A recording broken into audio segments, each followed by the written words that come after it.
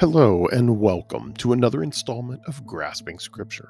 I'm glad you could join us for our study today as we delve into the 8th chapter of the Gospel of John. Now, if you're new to this study with us, I would encourage you back up, start at the beginning of the book of John so that you see how the ideas build and how we got to where we are now. But if you just want to dive in with the 8th chapter alone, that's okay too. We'll welcome you anyway.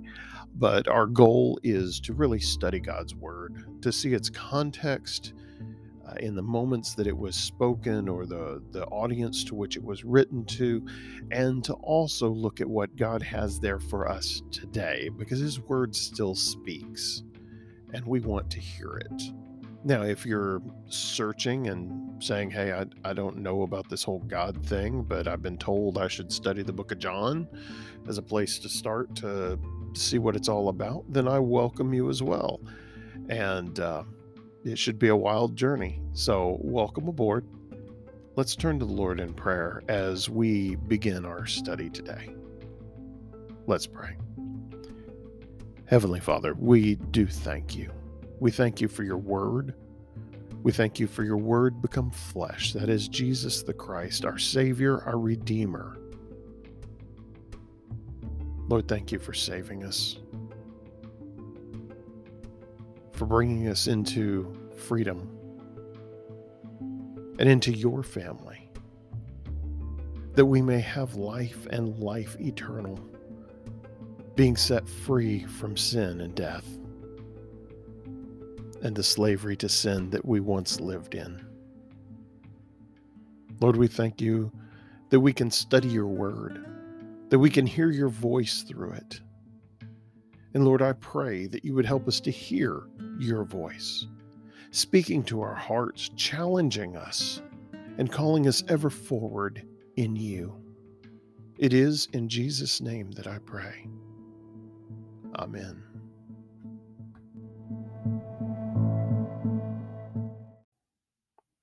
Well, as we begin to look at chapter 8, I need to back up just one verse because in the study on chapter 7, I didn't finish chapter 7. I skipped verse 53, and I did that on purpose. Let me explain why in a moment. R- Right now, looking at chapter 8 or the end of 7 and on into 8, we encounter a couple of challenges. Now, these are textual challenges, not textural. It doesn't feel weird, but the text itself has some issues. And we need to address those because part of our goal with grasping scripture is to be honest with the text, what it says, what it doesn't say, and its background. This is one of those points in scripture where there are some issues with the manuscripts. You see, the earliest Greek manuscripts we have of the Gospel of John, they do not include John chapter 7, verse 53 through chapter 8, verse 11. Now, that's one particular account, the woman caught in adultery, the whole Jesus writing in the sand and the accusers leaving. We'll cover that in just a moment. That whole episode isn't in the earliest manuscripts, and it's one of those ones that kind of floats around in some of the manuscripts that we do have it in. But it is included in our English translations of Scripture and most other language translations. The reason being, it seems to be authentic to the life of Jesus. Now, it seems that John probably didn't write that story at this point in his gospel. It got added somewhere along the way, pretty early on along the way, but still added in. Um, so that's a little bit of an issue, but it does seem to be authentic to the life of Jesus. So it's not like, wow, this is teaching weird stuff and it doesn't belong in there. It's more like if any reason it weren't to belong in there, it'd be because it may not have been penned by John's hand. But even the early church seemed to see some value in it. Now, when I talk manuscripts, you know, uh, I realize there are people out there that may not grasp the background there. The text that we use to translate most of our modern English translations, I say modern English, I'm not referring to King James or New King James, but I'm referring to RSV, NASB, ESV, NIV, NLT, pick other combinations of letters to throw together. That's a joke. Um, all these modern translations tend to rely on the Nestle Aland text. They're Greek manuscript text, and the source material for those texts goes back to about 125 AD. And we go, one that's 125 years after Jesus. Well, actually, Jesus died probably in about 30 AD. But the point is, the last part of the New Testament was written in 90 AD, roughly. And that is the book of Revelation. It's the latest written book. And it was written by, oh, hey, wait a minute, John, the author of the Gospel of John. Years after the Gospel of John was written, but still, it's the last book of the New Testament written. And if you consider between 90 AD and the writing of Revelation, and at that point, what we consider the New Testament was letters and manuscripts being passed around among the early church. Those are starting to be brought together and seen as authoritative text, as God speaking through the apostles. Those are being compiled together and used as a body of work. And then by 125, some, 35 years later, we actually see that coming together. It was around that time period that you have the Marconian canon. That is the first real collection that we've got record of the early text of the New Testament, and it's pretty much the New Testament we have now. Now, the older English translations, like King James, come from what we call the received text. These are the texts that were passed down through medieval Europe, were recopied by scribes in the monasteries, so on and so forth. There are some variations there. There are some editorial comments that work their way into the text through the different manuscript copying processes and so on and so forth. When I talk about the earliest manuscripts, I'm talking about those ones that our Greek text is based on. But we also have that body of work, the received texts. God guided their transmission through history as well. In fact, then in the 1800s led us to those other Greek texts that date back to about 125.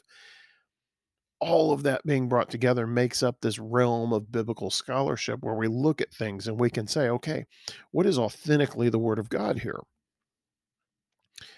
I would say this floating passage, this 753 through 811, is still the authentic word of God. God led to it being in there. It is not contrary in its teaching or nature to anything else in Scripture. It fits. It seems to be an account from the life of Jesus. So I really don't have a problem with it. Maybe you do. And if you do, then fine. You're welcome to rejoin us as we get to the discussion of verse 12 and following. But um, this passage can become problematic for some folks. And I want to be honest about that. And it's history, but it does seem to be the inspired word of God and included in the text. So we're going to take it as it is. Now, I said there were a couple problems with this chapter. That's the first one. The second one may actually be a bigger problem for some folks. You see, the latter part of this chapter, Jesus makes some pretty bold claims about himself that are exclusive claims about who he is. He also challenges the Jewish leaders who love to boldly claim that they are the descendants of Abraham. And he challenges that. And for both Jews and for Christians of the type of vein that believe in the national salvation of Israel because it is Israel, this can be a challenging passage because Jesus makes it clear it is not that you are a blood descendant of Abraham that makes you part of God's chosen people, that makes you his. It is your spiritual descendancy. Are you a spiritual child of Abraham? And he kind of explains, no, he flat out says what that means. It's about relationship to Christ. It's about loving Christ because you know his Father and love his Father. His Father is in you, therefore you love Christ. So, some pretty bold things here. We're gonna dig into them, unpack them a little bit, as I like to say. All right, you ready for the text? We're gonna get there. We're gonna start in 7, verse 53, and take up from there. Now you'll recall Jesus was in Jerusalem. He was at the temple. This is the Feast of Shelters. There had been the offering of the water poured out, and he had talked about himself being living water. Now it says in verse 53, then the meeting broke up and everyone went home. Then we get to 8. So he's still there, same events. We've just moved on. Everybody went home. Now, say next day. Jesus returned, verse 1. Jesus returned to the Mount of Olives, but early the next morning he was back again at the temple. A crowd soon gathered, and he sat down and taught them. As he was speaking, the teachers of religious law and the Pharisees brought a woman who had been caught in the act of adultery. They put her in front of the crowd. Teacher, they said to Jesus, this woman was caught in the act of adultery. The law of Moses says to stone her. What do you say? Now, let's be blunt here. This is a trap. This is intended to be a trap for Jesus. There's several things going on. One, Rome was the only entity that allowed capital punishment, and it had to be carried out by Rome. The Jewish law may have said she should have been stoned for being caught in adultery. The Romans said you don't have the right to execute, only we do, so you better not do that. So if Jesus says stone her, he's going against Rome. He's also not being consistent with the compassion that he has shown for those suffering under their choices of sin that we've seen through his ministry. He's not condoning of sin, but he has compassion for those in suffering. Now, that's one thing that's going on. The other thing is they've set up this framework to where he has to decide whether he's going to side with the law of Moses and stand against Rome and not be compassionate towards this woman, or is he going to negate the law of Moses? And if so, they've got him. Actually, either way, they're thinking we've got him, and they're wrong. Now, there's some other things going on here we need to pay attention to and make note of. It was not a fair setup. This woman caught in adultery. The phrasing there is rather specific in the Greek, and it is that she was caught in the act of adultery. She would have been engaged or married, and she would have been caught um, carrying out the act of adultery with a male partner. And the law of Moses actually stipulated both of them were to be brought to trial and, if found guilty, stoned to death. The guy is conspicuously absent from this. They just brought her and they parade her in front of everybody. It says they put her in front of the crowd. Verse 4, teacher, they said to Jesus, this woman was caught in the act of adultery. The law of Moses says to stone her. What do you say? They were trying to trap him into saying something they could use against him, but Jesus stooped down and he wrote in the dust with his finger. Now, there have probably been forests worth of trees that have died for the sake of people trying to explain what Jesus wrote in the dirt. Let me clear up the mystery for you right now. We don't know. That's it. We have no idea. He may have just been doodling, drawing pictures. I don't know. It doesn't say. No manuscript says. Now, people have speculated that he was writing the sins of those gathered there, or maybe that he was just rewriting the Ten Commandments or the Law of Moses, or, you know, he may have just been doodling, killing time. I don't know. And neither does anyone else. Jesus knows the ones that were there know. The Bible tells us everything we need to know. Doesn't necessarily tell us everything we want to know. In fact, that's not true. It doesn't tell us everything we want to know, only everything we need.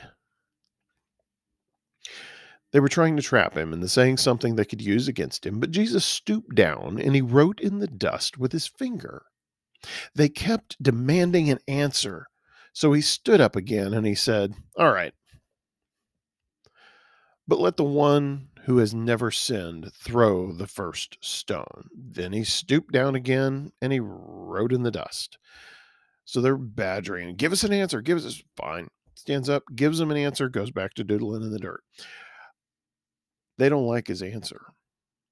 His answer is, "All right, but let the one who has never sinned throw the first stone." So he hits them with a condition. Now, is he saying that only those who have never sinned have the right to judge in an earthly capacity, to carry out judgment and carry out the law? No, that's not actually what he's saying. But what he is doing is challenging the condition of their hearts and their motivation in these moments. And each one of them, when they are forced to examine the motivations of their hearts, it has an impact. Verse 9: when the accusers heard this, they slipped away one by one, beginning with the oldest. I've always found that interesting. Beginning with the oldest. Why? More accumulated baggage? Well, the older I get, I'm thinking possibly. Maybe more wisdom, more perspective as well. But whatever the case, they slipped away one by one, beginning with the oldest, until only Jesus was left in the middle of the crowd with the woman. Hmm. Then Jesus stood up again and said to the woman, the first time he's addressed her, stood up and said to the woman, "Where are your accusers? Didn't even one of them condemn you?" "No, Lord," she said. And Jesus said, "Neither do I. Go and sin no more." Now, there is some significance. Well, there's significance to everything Jesus says, but I have heard this quoted to me in different contexts and applied in different ways. And I'm fascinated by how often people like to stop before they get to the last sentence. "Where are your accusers? Did any of them condemn you?" "No, Lord," she said. "Neither do I." "Oh, Jesus doesn't condemn us." Back it up. She was caught in sin. She was guilty. She has been mired in sin. Now, her accusers may have cleared out. And Jesus is saying, "I'm not going to accuse you either." But then he gives her a challenge, because it isn't just about not being accused. Remember what Jesus said back in John chapter 3? He didn't come in the world to condemn the world, because the world stood condemned already, but he came to save. Neither do I. Go and sin no more. There is a call to repentance and changed life after encountering Jesus.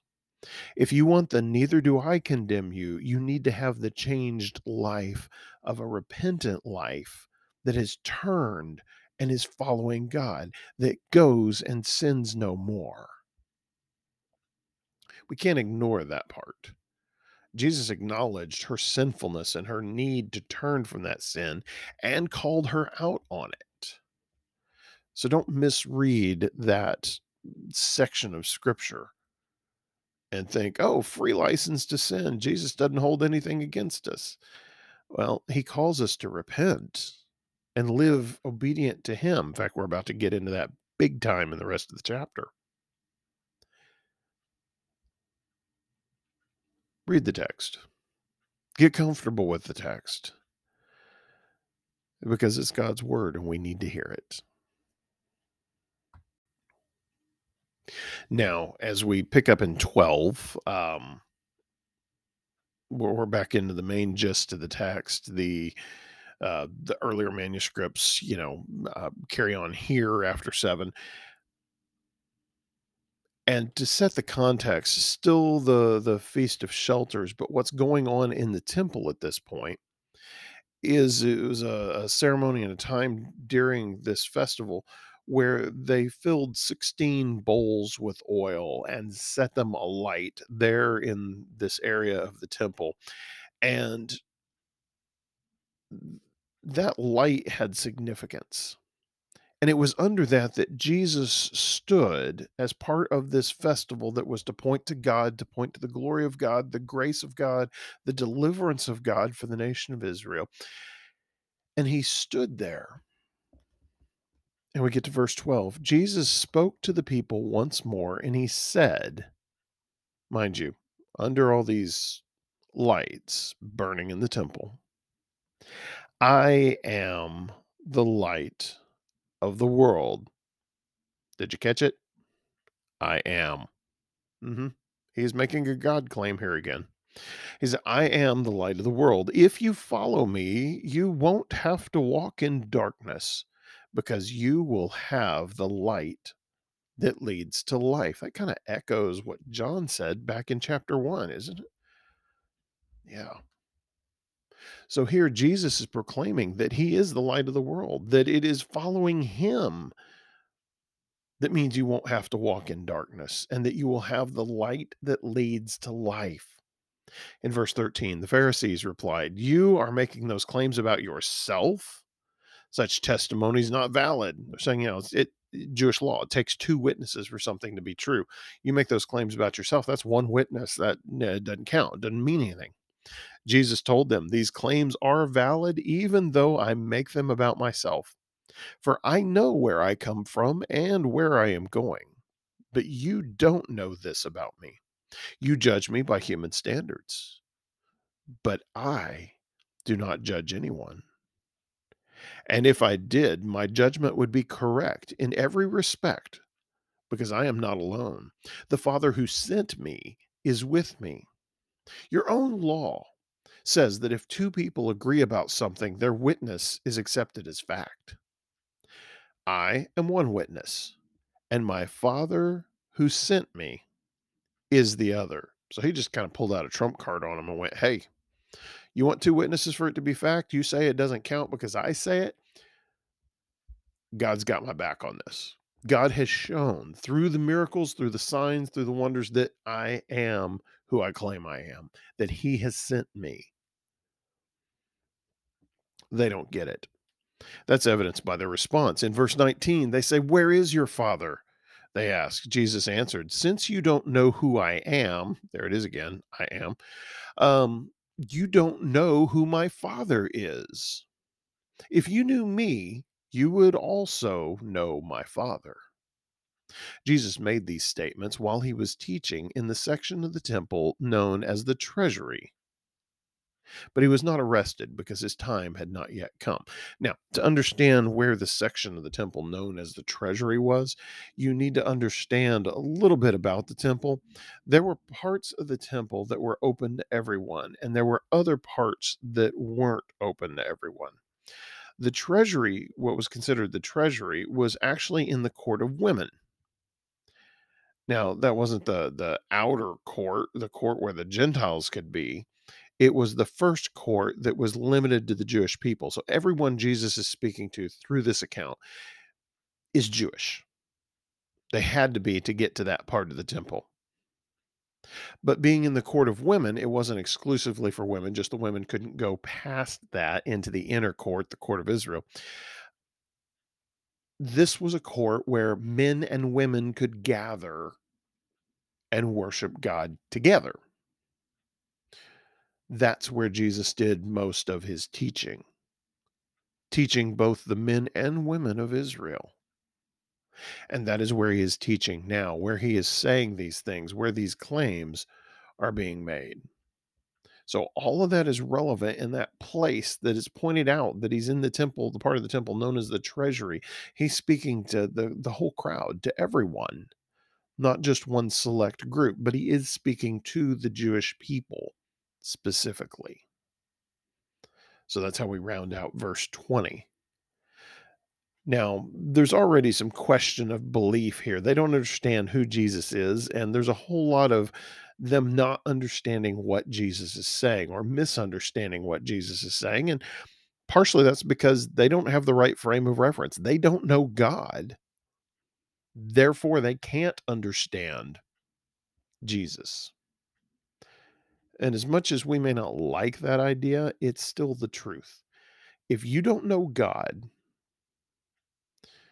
then Jesus isn't going to make sense. For the Jewish people, they could claim a nationalistic identity, an ethnic identity.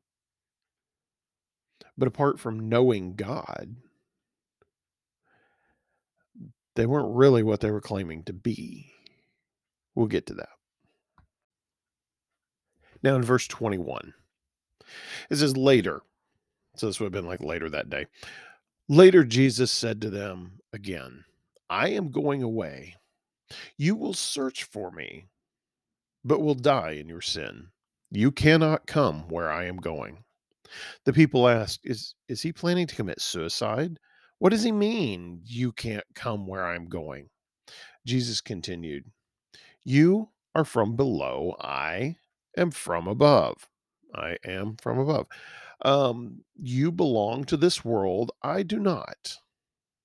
That is why I said that you will die in your sins. For unless you believe that I am, and that's a very definite a God statement there, for unless you believe that I am who I claim to be, you will die in your sins. So there's only two options there. You die in your sins, or you live. The only way to life, the only way to not die in your sins is to believe that Jesus is God, to believe that he is who he claims to be. They don't get it. Verse 25, who are you? They demanded. Jesus replied, the one I have always claimed to be. I have much to say about you and much to condemn, but I won't. For I say only what I have heard from the one who sent me, and he is completely truthful. But they still didn't understand that he was talking about his Father. So Jesus said, when you have lifted up the Son of Man, that's his favorite term for himself, used throughout Scripture, throughout the New Testament. When Jesus was speaking, he referred to himself over and over again as the Son of Man. It's a reference from Daniel for the Messiah. When you have lifted up the Son of Man on the cross, then you will understand that I am he, or literally that I am. Then you will understand I'm God. He goes on, I do nothing on my own, but say only what the Father taught me. And the one who sent me is with me. He has not deserted me, for I always do what pleases him. Then many who heard him say these things believed in him. So some of the people gathered there, remember, they're still in the temple. There's still a group of Jewish people listening to him as the leaders, the teachers of the law and whatnot are challenging him. A bunch of them don't get it. But at this point, some of them start to get it. Some of them who have been seeking after God and worshiping God are hearing Jesus and going, wait a minute. Understand the craziness of what he is saying in verse 28 from an earthly perspective. This is before the crucifixion. When you have lifted up the Son of Man on the cross, they're going, wait, Roman execution instrument. Okay, weird. Then you will understand I am he. I do nothing on my own, but say only what the Father has taught me. And the one who sent me is with me. He has not deserted me, for I always do what pleases him. See, at that point, many who were there started to believe in him, started to go, wait a minute, this is the Messiah. And things begin to change. Now, those many who believe, they're going to have challenges to that belief. And those challenges are going to come quickly. But they've begun to understand. In verse 31, continuing the conversation, Jesus says to the people who believed in him, All right, so many came to believe. He says to them, he's addressing them now, "You are truly my disciples if you remain faithful to my teachings, and you will know the truth, and the truth will set you free." But you see, we can't claim to be a disciple of Jesus and not follow his teachings, because to be a disciple means to be a follower. And he's challenging them. Oh, you've come to believe. That's great. Let's test it. If you're truly my disciples, if you're truly my followers, then you will remain faithful to my teachings and you will know the truth and the truth will set you free. This isn't a, well, if you don't do all the right stuff, then you don't earn yourself. No, it's not about that. It's about placing your faith in Christ, your belief in Christ, and living for him, centering your world on Jesus. And if you don't do that, then you don't really believe. Oh, I believe he's the son of God and he died for my sins and he ransomed my soul and I owe him everything and I'm not going to live like that. Well, that last statement kind of negates everything before that, right? Jesus is describing, he is laying out the definition of what it is to be a faithful disciple. And a faithful disciple of Jesus remains faithful to his teachings. If we do that, verse 32, you will know the truth, and the truth will set you free. The reality is, the truth is the person of Jesus Christ. The truth of God will set us free. Goes on in verse 33. But we are descendants of Abraham, they said. We have never been slaves to anyone, because he's talking about freedom. And they're going, okay, freedom from slavery. Remember the Festival of Shelters about the Egyptians. No, the Israelites wandering in the Sinai desert and being delivered from slavery. That's what this whole festival's about. That's where their head is at this point. And they're going, but wait, we're descendants of Abraham, they said. We have never been slaves to anyone. What do you mean you will be set free? Jesus replied, I tell you the truth. Everyone who sins is a slave of sin. A slave is not a permanent member of the family, but a son is part of the family forever. So if the Son sets you free, you are truly free. Yes, I realize that you are descendants of Abraham, and yet some of you are trying to kill me because there's no room in your hearts for my message. I'm telling you what I saw when I was with my father, but you are following the advice of your father. Now, he has just divided the audience. There are those that believed and they want to hear this and they want to know what it is to follow Jesus. And then there are the others that are gathered there, particularly the teachers of the law and the Pharisee, although some of them came to faith in Christ. But the bulk of them are sitting there going, they're the ones he's talking about that are trying in their hearts to kill him. They're trying to kill him because there's no room in their hearts for his message. He says, I am telling you what I saw when I was with my father, but you were following the advice of your father. Now, here's their response, a very pious response, but here it is. Verse 34, our father is Abraham, they declared. No, Jesus replied, for if you were really the children of Abraham, you would follow his example.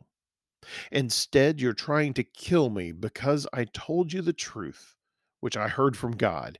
Abraham never did such a thing. No, you're imitating your real father. Those are fighting words. Those would have set them off big time. When they started by, there's an exclamation point there. They were yelling at him, our father's Abraham.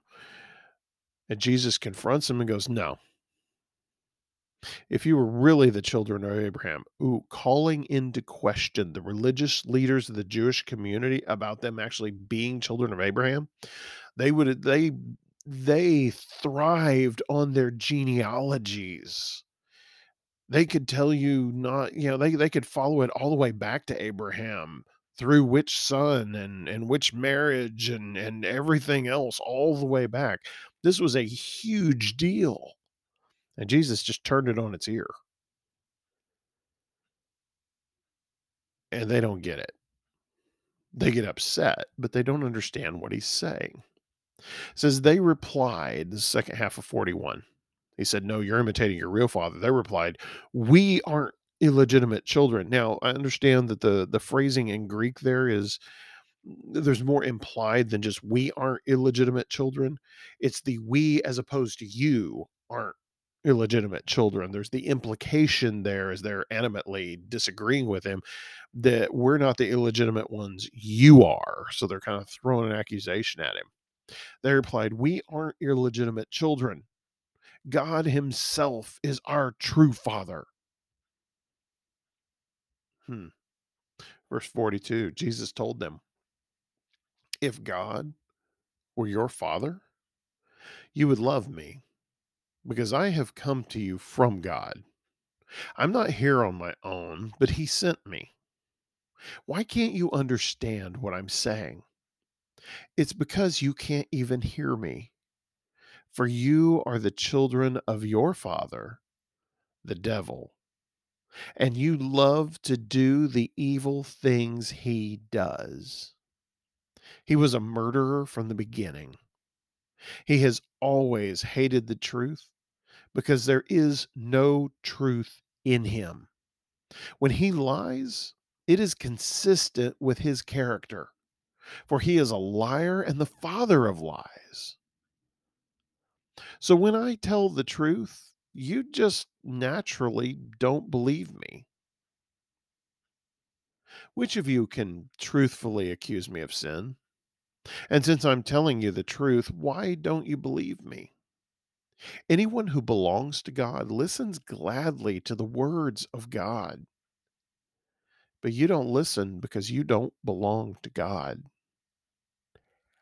Ouch. Did you catch that? They went from saying, "Our father's Abraham," to saying, "We're legitimate children. God himself is our true father." And Jesus just takes that and completely turns it around and says, "Oh, well, if that's the case, here's the reality. But that doesn't describe you. So your real father is the devil, and you are being consistent with his nature and character instead of consistent with the nature and character of God, who you claim to be children of.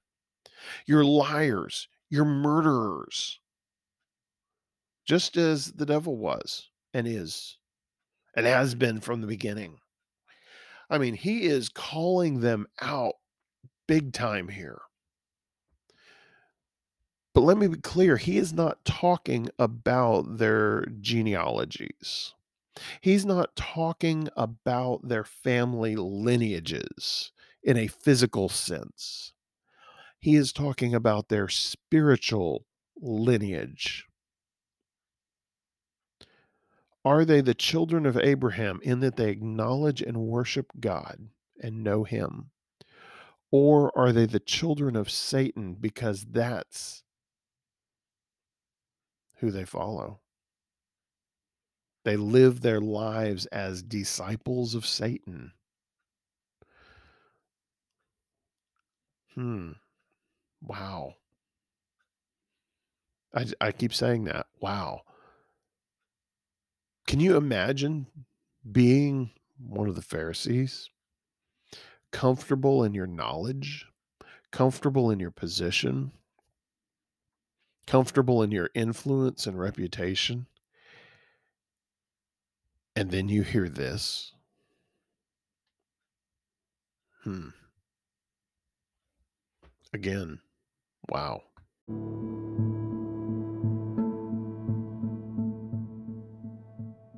Now in verse 49, he goes on. Actually, let me back up 48. That's where we are. Because he's just told them, "But you don't listen because you don't belong to God." The people retorted, "You Samaritan devil." To understand what they're saying there, he's accused them of being children of Satan spiritually. So they lob it back at him, calling him a devil, but not just a devil. They decide they're going to throw in a racial slur. Yeah, you Samaritan devil. Because remember, the Jews hated the Samaritans. I mean, they prayed to God, thanking them that they were born a Jew and that they weren't born a dog or a Samaritan, because apparently a Samaritan was somewhere down the line from a dog. I mean, they despise. So they're going low here. The people retorted, "You Samaritan devil, didn't we say all along that you were possessed by a demon?" Yeah, like when he was healing people and feeding 5,000, yeah, they were just going, "Demon, demon." No. But when they disagreed with him, when they didn't like what he did, yeah, they were accusing him of having a demon. Verse 49. "No," Jesus said, "I have no demon in me, for I honor my Father, and you dishonor me." Implication there being, if having a demon in you means you dishonor the Father, then maybe you guys. Verse 50. "And though I have no wish to glorify myself, God is going to glorify me. He is the true judge. I tell you the truth, anyone who obeys my teaching will never die." You see, the test of our obedience to Christ, the test of our belief in Christ, is our obedience to his teaching. We don't get the never die part without the obedience part, because the obedience part belies the condition of our heart. If you do not obey Jesus, then don't think that everything's okay. Don't think you have the promise of heaven. You are deceiving yourself. Now, Jesus makes similar comments to this through the rest of the Gospel of John.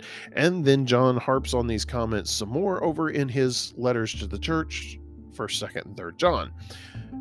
Why? Because this is a hugely important thing.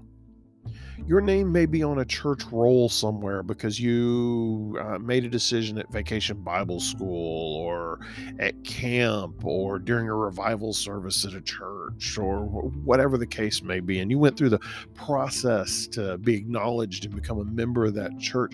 But if your heart does not belong to him, if you don't believe in Jesus in such a way that it reshapes your life, that you live in obedience to his teaching. I'm not saying you never sin, but I'm saying the drive of your life is to obey and follow Christ.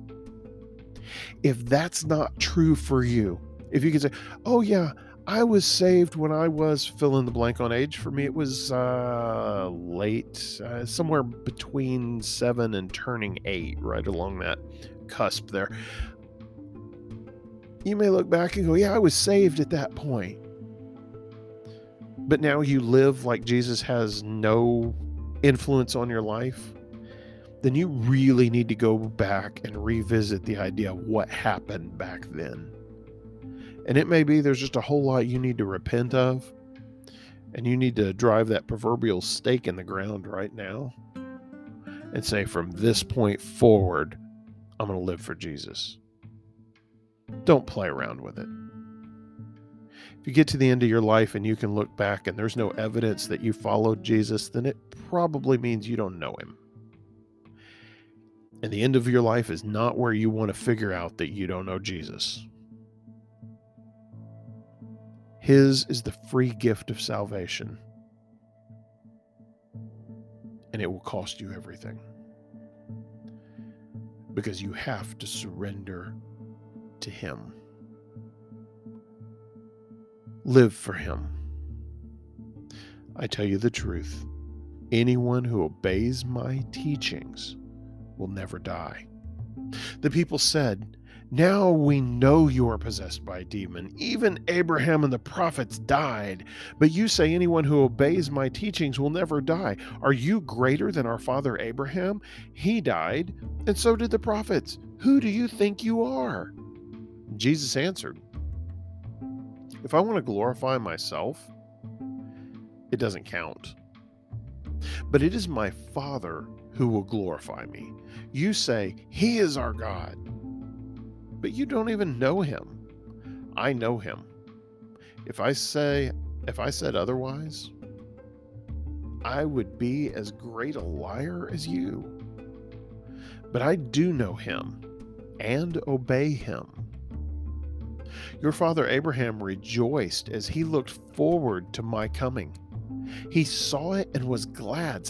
Abraham had a vision. Abraham had that inclination that God had made the promise that the Messiah would come, that there would be an atoning for sin, and that God would make His creation right with Himself, forgiving sin.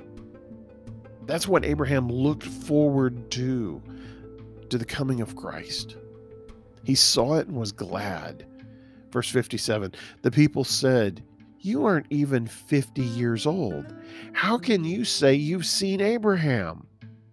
I love that, the way they say 50 like it's ancient. I'm now past 50, so I'm like, wow. You aren't even 50 years old. How can you say you've seen Abraham? And Jesus answered, I tell you the truth, before Abraham was even born, I am. What Jesus said was not about his physical age. He was saying, look, before Abraham was even born, I existed. I am. In fact, I am God. That is very much one of those I am statements where he's claiming the name of God. Verse 59. At that point, they picked up stones to throw at him. Here we go. Wait a minute. They're picking up stones. What is going on? When he said, I tell you the truth, before Abraham was even born, I am. He said it in such a way they finally understood all those I am statements he's been saying. They understood that he was claiming to be God. And if someone claims to be God and is not God, it's blasphemy. And Jewish law dictated that they were to stone him to death. There's only one problem. If you claim to be God and you're not God, that's the penalty. Jesus was claiming to be God and is God. Let me finish 59. At that point, they picked up stones to throw at him, but Jesus was hidden from them and left the temple. That's yet again part of how we know he is God. It wasn't his time. And God miraculously saw him out of the temple without harm. Now, there's a lot in there. And we're beginning to see John emphasizing this call to obedience to Christ. Now, backing up to the framework of the Gospel of John, that he was writing against this proto-Gnostic heresy, that he was presenting his gospel more in a theological framework than a chronological framework to get his point across. He is tying these series of events, these teachings in Jerusalem, with activities going on in the temple, with festivals and the rituals associated. I am the water from the last chapter, dealing with a part of the festivals that involve water. Now we've got these burning oil basins in the temple, bringing all this light, and it's part of this festival. And he is saying, now I am the light of the world. He's making it clear that God and himself are witnesses to who he is. And therefore it is true, it is fact, because it is borne out by two witnesses, as Jewish law. He is declaring himself to be what Abraham was looking forward to and having joy in, was glad about. And he's calling them out, saying there's a dividing line, and that dividing line isn't your genealogical heritage. That dividing line is, do you know God? And if you know God, then you will acknowledge Christ. And in Christ, you will be free from sin, free from the slavery to sin. You will be set free, you will have salvation, and you will live obedient to Christ. And if you don't know him, if you don't acknowledge Christ, it means you don't know God. And if you don't obey Christ, it means you will not have eternal life. And he lays out all these dichotomies, or all these opposing viewpoints, saying it's this or this. It's this as a characteristic, or it's this. You don't get to claim this one, but do this one. Now, that's a challenge for us as believers. Our life, our commitment to Christ has to bear itself out in how we live. If we claim to know him and believe in him and trust in him for salvation, then we have no choice. We must obey him with our lives.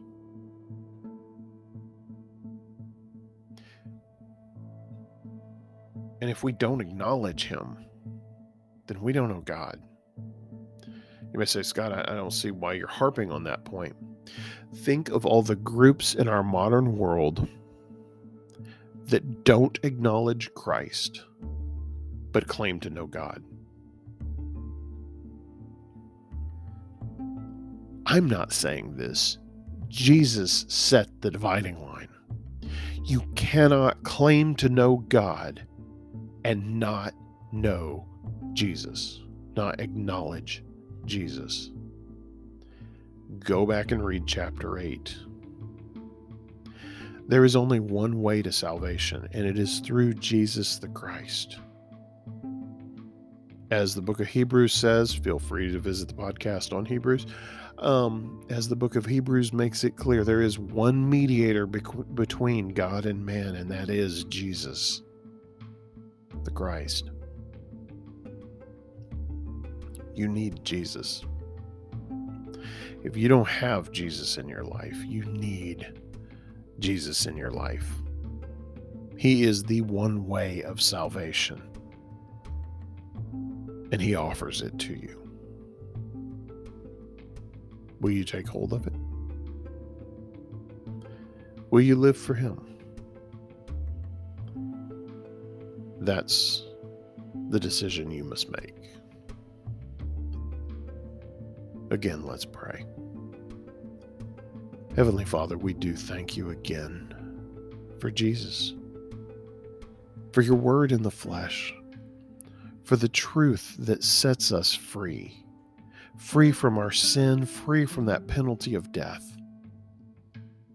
We thank you for the sacrifice of Christ, redeeming us from our sins, and that you no longer call us merely a creation, but in Christ, you call us your children. We thank you, God, that you have invited us into that relationship with you. It is in Jesus' name that we pray. Amen.